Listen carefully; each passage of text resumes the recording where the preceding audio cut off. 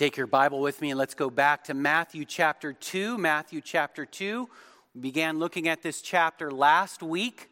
We'll continue as we finish going through from verses 13 through verse 23. It's good to see you gathered together this morning. Merry Christmas. It is a wonderful privilege to be joined together as the family of Christ in one body.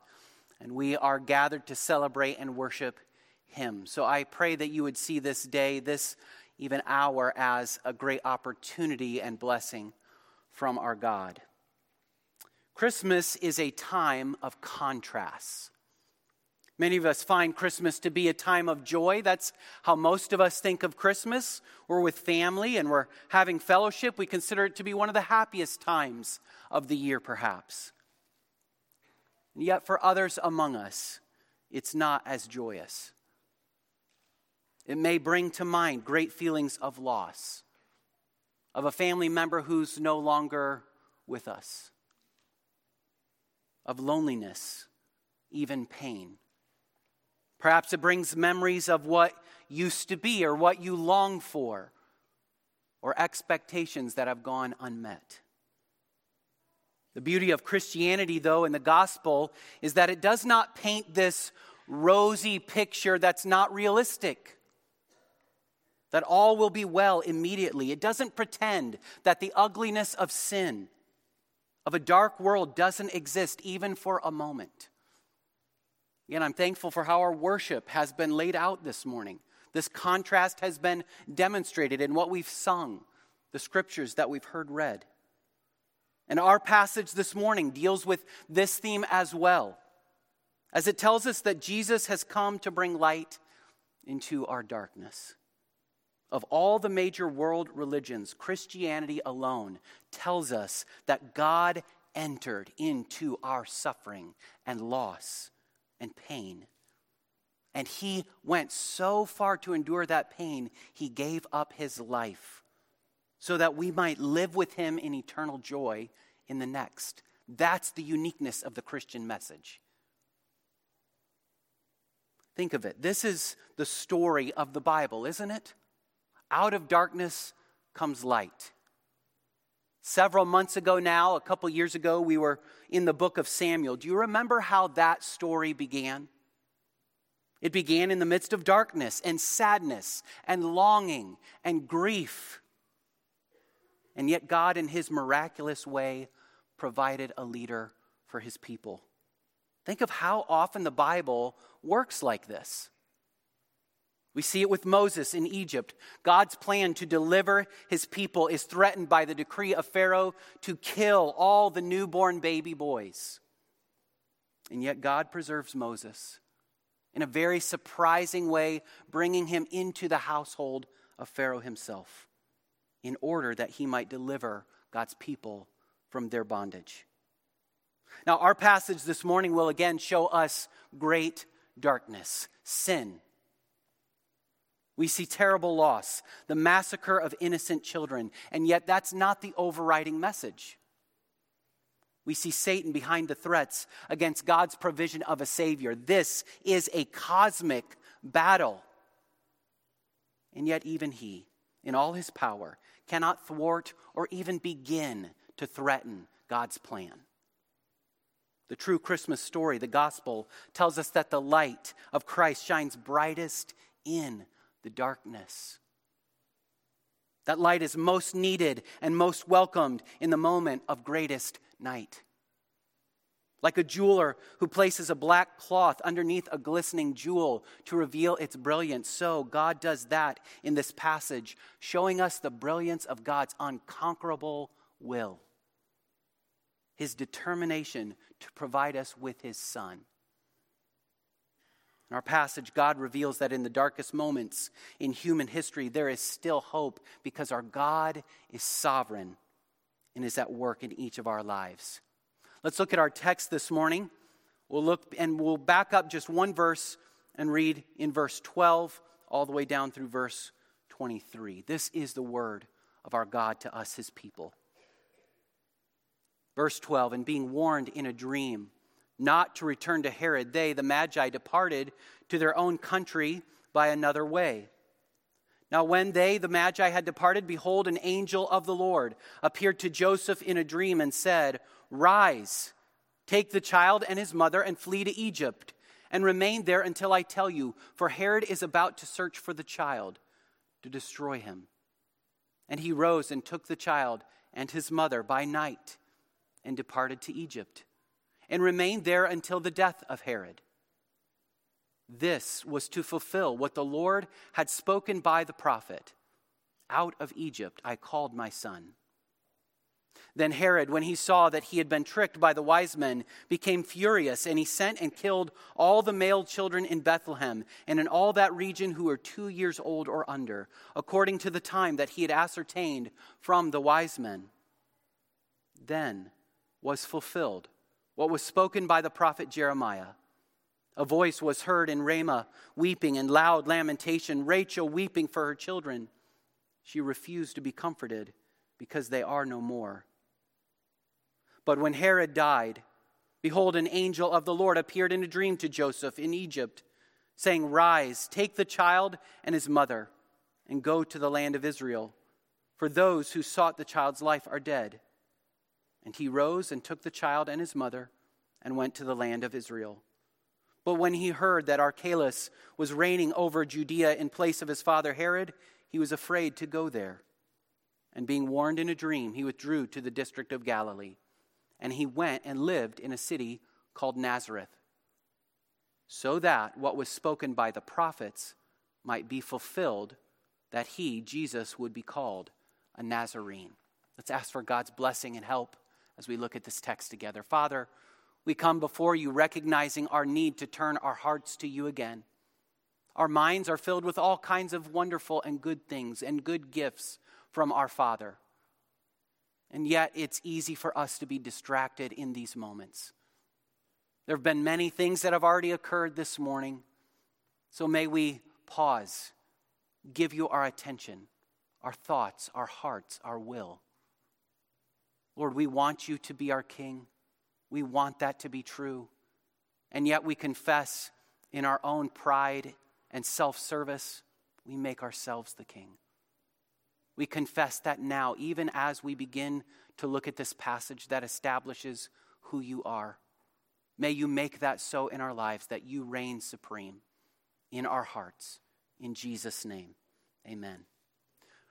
Our passage this morning is broken into 3 brief and separate episodes. The focus of the text is somewhat geographical. We're moving from city to city, from Bethlehem to Egypt, Ramah, and then finally Nazareth. I hope you noticed as we read each section that they end similarly with a statement about a word of prophecy being fulfilled as Jesus and his family move from one place to the next. Look back down in the text and see if you notice that word fulfilled. This tells us what Matthew is trying to accomplish. He's trying to give us a message about something particular about who Jesus is and why he came. You can even move back to chapter 1, verse 22 to see the first time it appears. What question is Matthew seeking to answer for his readers? Why is he giving us this information specifically? He's seeking to demonstrate with utmost clarity what he states in the very first verse, that Jesus is the Christ, the Messiah, the King, the Anointed One, the promised one of God, the Son of David, the Son of Abraham.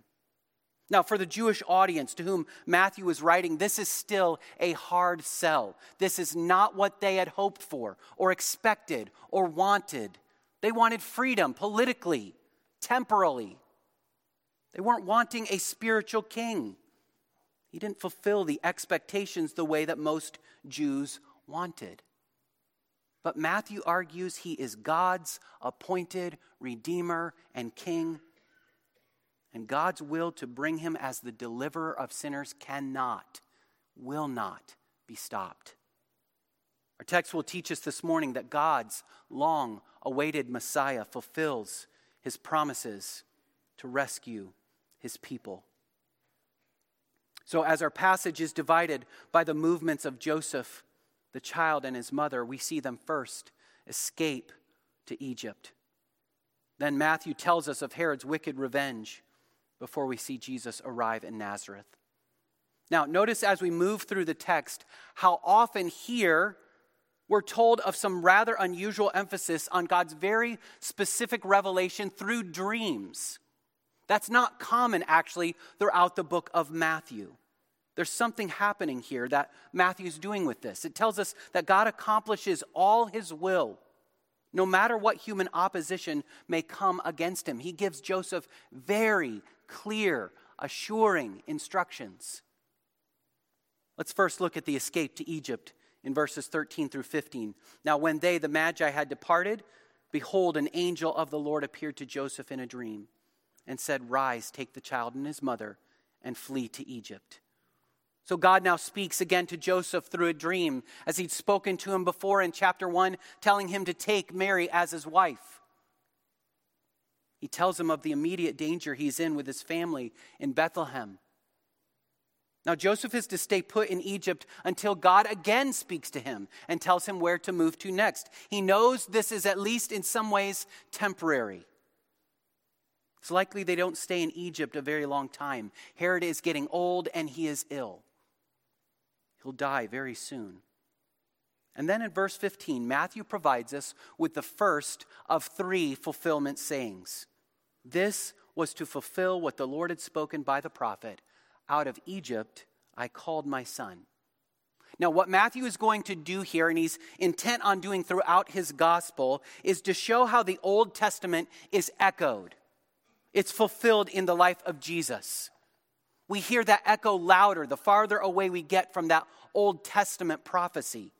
Hosea would never have thought of this. The Holy Spirit did, but when Hosea wrote it, he didn't know exactly how God would fulfill this in Christ.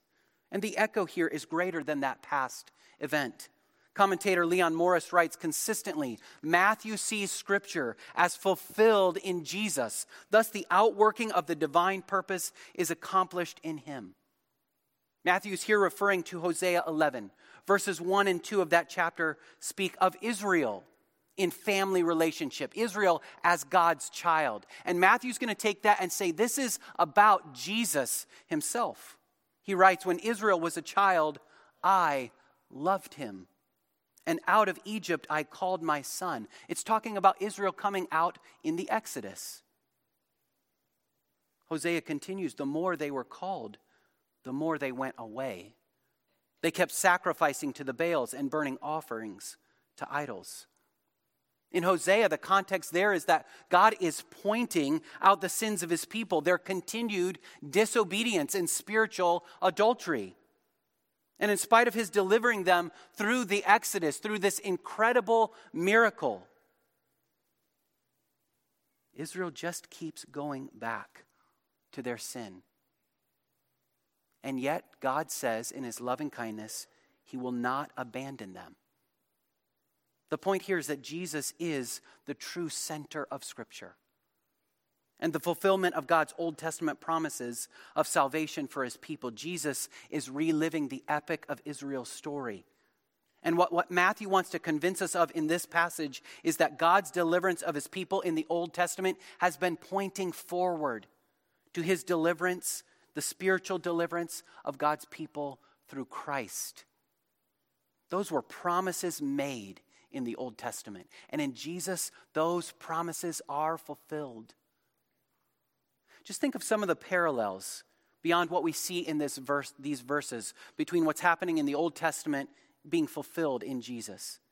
I'll give you just 2 this morning. You've probably heard them before. Jesus chooses 12 disciples. Why 12? He's reconstituting the people of God around himself rather than a nationality. I'm not making any point about God's promises to Israel as a nation. There are distinctions there. But this is a theological connection that Matthew is making for us right here, that the New Testament writers do throughout the New Testament. Jesus is the center, the fulfillment of the Old Testament. Secondly, consider Jesus' temptation in the wilderness for 40 days. Remember some of those details. Specifically, he's tempted at the end of those 40 days to seek physical provision for his hunger outside the will of God, just as Israel was tempted.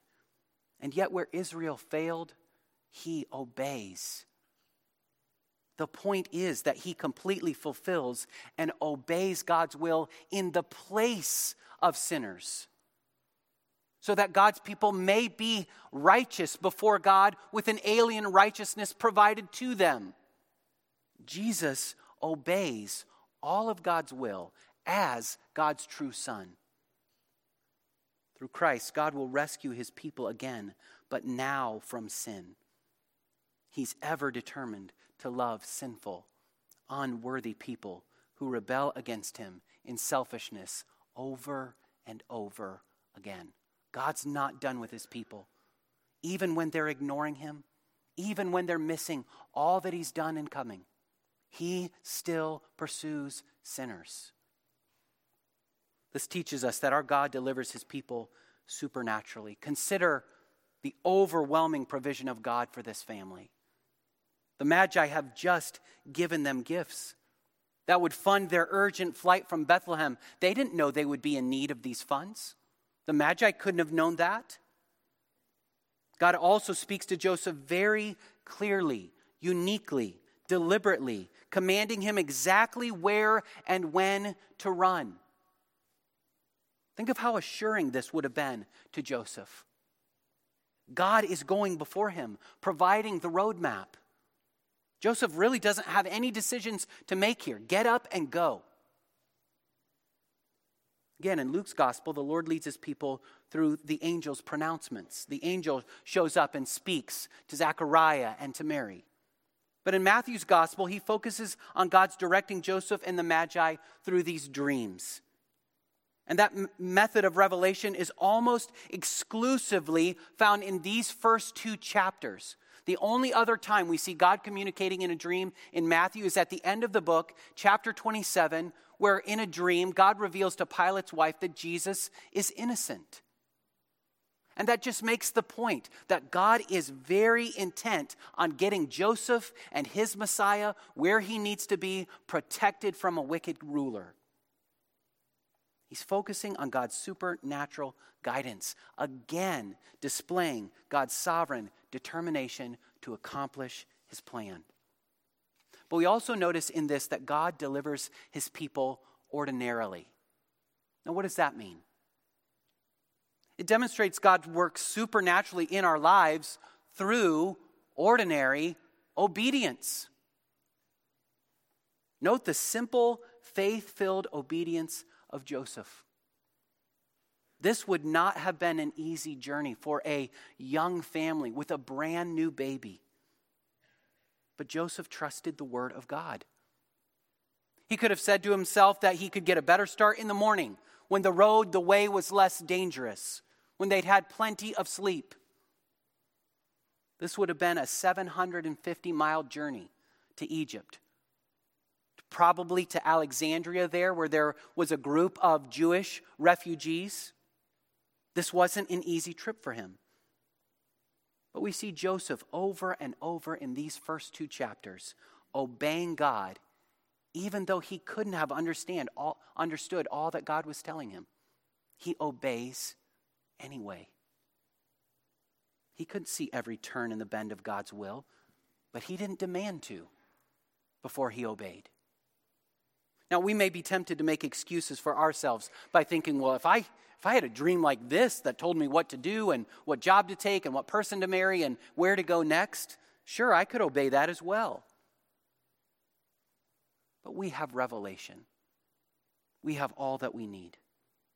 And God's word is even more clear. Maybe not in some of the very specific details that Joseph has given here or in all the ways that we want, but in the overall direction and course of our lives, God's word is clear and sufficient.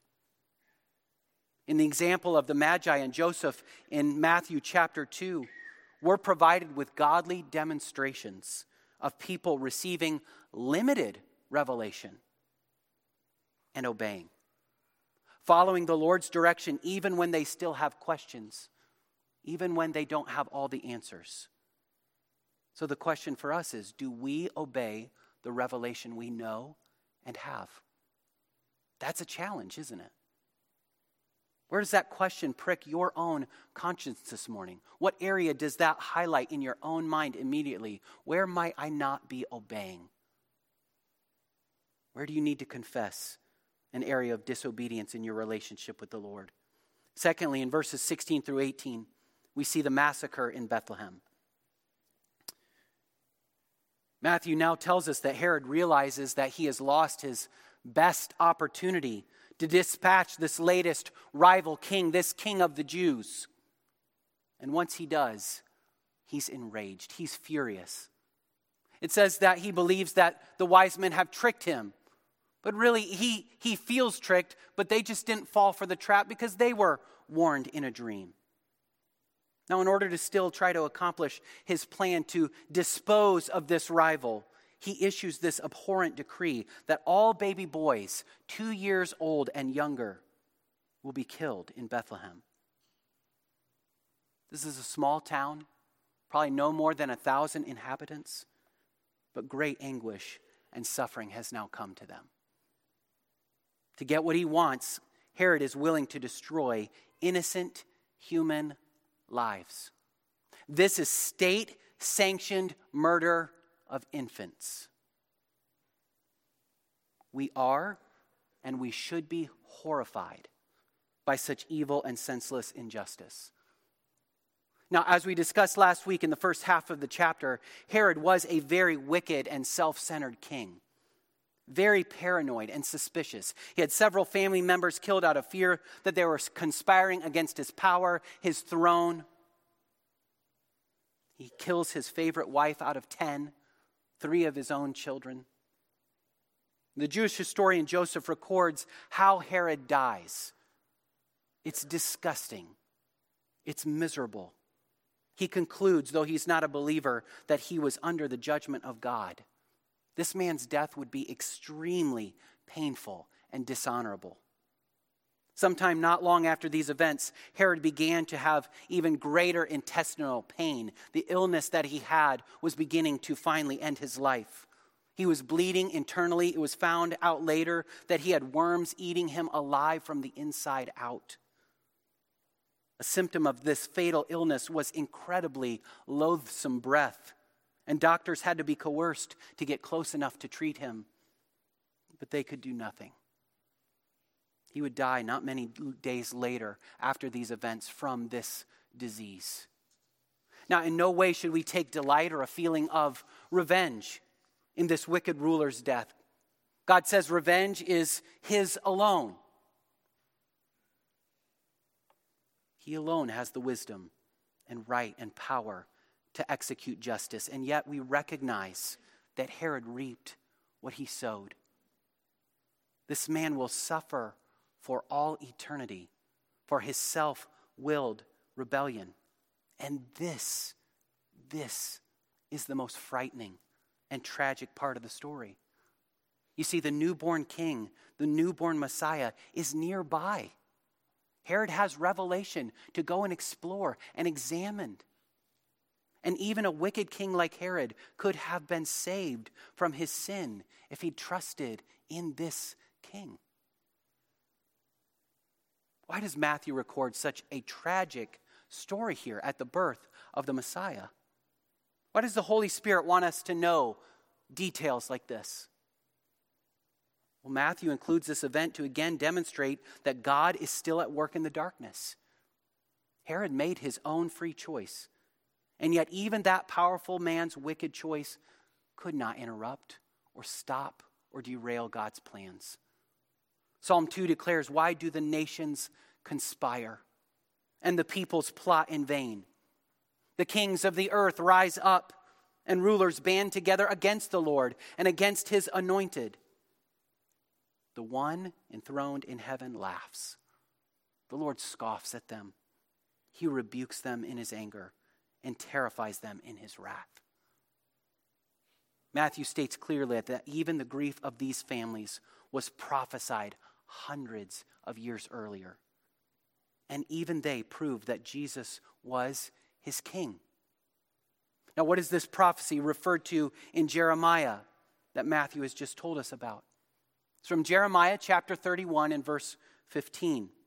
The passage, the specific verse, refers to Rachel in poetic, picturesque language as the mother of all Israel, the patriarch's wife. She's grieving over those children who are taken away into Babylonian exile. These mothers will never see their children again. And yet Jeremiah 31 only contains this one note, just one note of grief.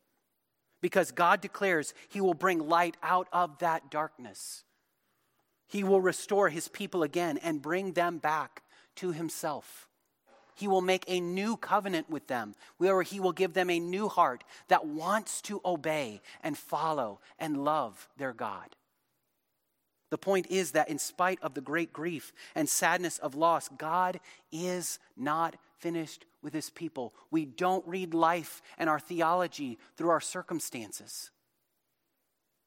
And the same is true, even more so here in Bethlehem. In spite of the wicked actions of Herod, the great grief and loss, there is greater eternal joy to come through the one that's preserved from this death. This again teaches us that our God never allows pain and suffering to be the last word. Perhaps it might be the last word in a temporal existence, but it's not the last word in our eternal life to come. Elizabeth Elliot writes, "Of one thing I am perfectly sure, God's story never ends with ashes. To God, nothing is finally lost. All the scripture's metaphors about the death of the seed that falls into the ground, about losing one's life, about becoming the least in the kingdom, about the world's passing away, all these go on to speak unspeakably to something rather unspeakably better and more glorious. Loss and death are only the preludes to gain and life." She writes again, "And suffering is never for nothing. I cannot say to you, I know exactly what you're going through.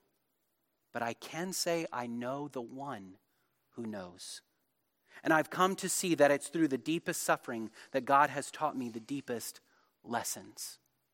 That's what's being portrayed here. God's doing more than these people could see. He's offering more of himself. He's entering into their pain with his own son. Certainly there are those here among us who face loss and heartache that I don't know, that you don't know of one another. But can you see that God through Christ speaks into your heart and has done something about it eternally? He sent his own son into this world to restore all the chaos and hurt and damage that we ourselves do by our own sinfulness, that we have to be a part of in a world that is broken by sin. And he does this by suffering the exact same kind of loss. Just think about that for a moment. God will know the loss of his own son. And he chooses that willingly. We have a Savior well acquainted with our grief. He took my sins and my sorrows. He made them his very own. Hebrews tells us he's the great high priest who's faced all that we will face in this life, and he's interceding for us. He weeps over death at the tomb of Lazarus' friend. He pleads for Israel to turn to him from their sin. And the passage again is revealing to us the gospel in the Christmas message. He demonstrates his mercy to unfaithful sinners over and over and over again. And now we turn to the third movement. In verses 19 through 23, the return to Nazareth. The last verses of chapter 2 now recount Joseph leading the family to settle here in this small town of Nazareth. Herod has died, and God directs Joseph's steps again. Through this dream, Joseph obeys. He settles in Nazareth finally, and he is again fulfilling prophecies of old. We read again, "And he went and lived in a city called Nazareth, so that what was spoken by the prophets might be fulfilled, that he would be called a Nazarene." Now, which prophets in the Old Testament spoke of this? Where do we read of Nazareth in the Old Testament? Well, the answer is we don't. We don't. Nazareth isn't founded yet. There is no Nazareth in the Old Testament. So how are we to understand this fulfillment statement? Well, one clue is that this statement is a little bit different than the last two in that it's spoken of by the prophets, plural. There's something else more general happening in this fulfillment statement. Remember when Philip comes and tells Nathanael, "We have found him of whom Moses in the law and also the prophets wrote, Jesus of Nazareth, the son of Joseph." And how does Nathanael respond? Can anything good come out of Nazareth? Jesus did not meet messianic expectations. He was from a nowhere place. He was from insignificance and poverty. He was a nobody. That's not who the Messiah would be. Isaiah 53:3 tells us this as well. He was despised and rejected by mankind, a man of suffering and familiar with pain. Like one from whom people hid their faces, he was despised, and we held him in low esteem. The king wasn't supposed to come like this. And yet Matthew says, here he is. Here he is. Our God delights to use those who seem insignificant to accomplish his will. In this passage, Matthew demonstrates Jesus, the virgin-born son of Mary, is the Christ, the son of David, the son of Abraham. He had come to save his people from their sins. And Jesus, this child, notice how he's in focus. Even when it refers to Mary, it refers to Mary as his mother. This child is the new Moses, God's appointed and provided leader and true son who will retrace all the steps of Israel and save them by his perfect obedience to God's will. This is highlighting God's provision, and nothing can stop it. He would not be well received by his own. He did not come in the way that he was expected or wanted, and yet he had come in the flesh. God's plan to bring his son in the world in the fullness of time will not be stopped. He'll deliver his people, not in an exodus from physical slavery, but spiritual bondage. Not just to bring his people back into a homeland, but one day to bring them home, to be with him forever. God's eternal, sovereign, resolute will to save mankind is moving forward. God says in Isaiah 46:9, I am God, and there is no other. I am God, and there is none like me. I make known the end from the beginning, from ancient times, what is still to come. I say, my purpose will stand, and I will do all that I please. What I have said, that I will bring about. What I have planned, that I will do. Listen to me, you stubborn-hearted. You who are now far from my righteousness. I am bringing my righteousness near. It is not far away. And my salvation will not be delayed. I will grant salvation to Zion, my splendor to Israel. This declares what is said elsewhere in Isaiah. Our God reigns. That's the beauty of Christ entering into this world. Our God reigns. Now, we should also consider how these passages demonstrate God's determination to accomplish his plan of salvation. Also provides to us how he will do this. This is what is so humbling and incredible about the incarnation. Each of these scenes show us what Jesus will face. They're almost foreshadowing the hardship of his life. Jesus will be in exile from his own people, never truly embraced or understood or welcomed. At one point in his life, his own mother and siblings will want to force him to go home because his teaching is too radical even for them. They think he's outside of his mind. He would be hated and opposed by the rulers of this world. Even here, from the very beginning of his life, Satan is continuing to rebel, and being the murderer that he is, he's seeking to end the life of God's promised one. The struggle of Genesis 3 between the serpent and the seed of the woman has now begun in earnest. And as we think of this Christmas message that Christ came into the world, doesn't it show us just how astounding the incarnation is? What a world to enter into. What a mess. Who would ever willingly volunteer for an assignment like this? Our Lord and Savior, Jesus Christ. He came to save sinners like you and me. So how will we respond? He is the King of Kings. And here in Matthew 2, we see two main reactions. One that says, I don't want your kingship. And one that says, I don't get everything you're doing, but I will follow. I'll obey. So will you follow? Or are you threatened by his right to every area of your life? Will you surrender your own will to his, or are you afraid it may cost you more than you want to give? What are you really living for right now as we end another year, 2022, and you evaluate, where am I spiritually? What are you living for? Is he king to you in name only? Are you following? Where are you placing your hope? If you don't know him as Savior this morning, this passage tells you Christ came to the world to save sinners. You must turn from your own willful rejection of his right to rule in your life, surrender, and follow him, placing all your hope and confidence in him for salvation. Church family, we're called to follow him, to submit to him with our entire lives. We're to embrace ordinary, simple, faith-filled obedience and continually seek his grace to live in this response.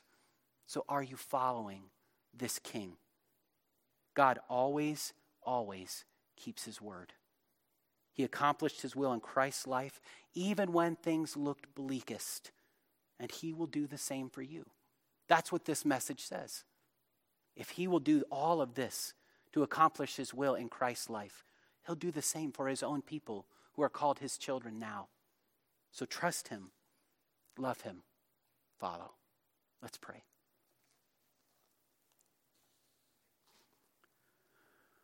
Our gracious King in heaven, we rejoice that you have come. You've entered a broken world, that you entered suffering to the fullest. You didn't stand outside and tell us that we had to clean ourselves up and behave. You came and obeyed where we could not. You provided us perfect righteousness. You paid our sin debt. You've offered to make us your own children. Father, help us on this day, Christmas Day, to recognize the beauty and value of the incarnation. That God in his holy will, from before creation began, determined to make salvation possible, to redeem a people for your own name's sake. So, Father, may we live worthy of the calling to which we've been called as your people. And if there's one here this morning who does not know Christ as Lord, as King and Savior, may he or she turn and recognize the great joy and peace of knowing that all is well. Not perhaps even in this life, but in the much, much greater life to come. We praise you, we worship you for your gift. In Jesus' name.